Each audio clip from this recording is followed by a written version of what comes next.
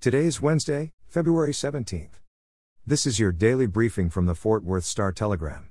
The weather forecast in Fort Worth calls for heavy snow and sleet in the morning and a high of 26 degrees. The Metroplex will be under a winter storm warning until 6 a.m. Thursday.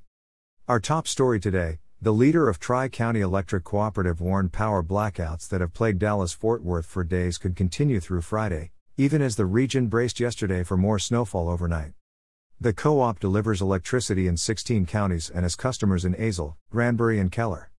It provides electrical power delivery to some areas not served by Oncor. Blackouts were supposed to be spread across a wide area of the population. Officials initially said they expected outages to last only 30 to 45 minutes at a time. But because of a variety of factors related to the state's aging electric grid, outages haven't been spread evenly, with some DFW residents being without power since Monday and others not losing power at all. With temperatures still in the teens yesterday and several inches of snow or ice expected by this morning, North Texans reacted with confusion and anger as the state's electrical grid operator failed to restore power to hundreds of thousands of homes. Many DFW residents said they had already gone more than 24 hours without lights and heat. In more winter storm news, more than 210,000 residents of North Fort Worth have been told to boil their water following power outages at water treatment plants. The Eagle Mountain Water Plant and raw water pump station on Bowman Roberts Road went without power during the day Monday amid rolling blackouts across the city and the state. The Electric Reliability Council of Texas announced the blackouts Monday as it declared a statewide emergency, with more residents using more energy in response to below freezing temperatures. Water should be boiled before use, including when drinking, brushing teeth and for cooking and hand and face washing, in order to kill harmful bacteria and microbes.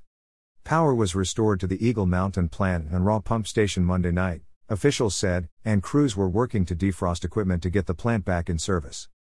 In state news, Governor Abbott is calling for reforms to the entity that manages the flow of Texas electricity as power outages continue across the state, asking the legislature to investigate ERCOT in light of the blackouts, declaring the issue an emergency item. The Texas House State Affairs and Energy Resources Committee will hold a joint hearing on February 25 to review what led up to megawatts of power generation being dropped from ERCOT's system and the blackouts that followed. And finally today, severe winter weather also continues to alter high school basketball playoff schedules. So far the UIL and TAPS girls by district and area rounds have seen postponements. Monday marked the start of the UIL girls basketball second round, but a few area teams have yet to play first round games. Mansfield, DeSoto, Duncanville and Cedar Hill, the four playoff teams from District 11-6A, are still stuck in the opening round. For the latest in Fort Worth and Tarrant County news, visit star-telegram.com.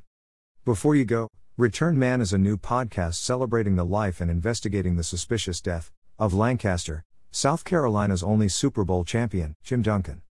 From the Rock Hill Herald, find Return Man at heraldonline.com/returnman, on the iHeartRadio app, or wherever you get your podcasts.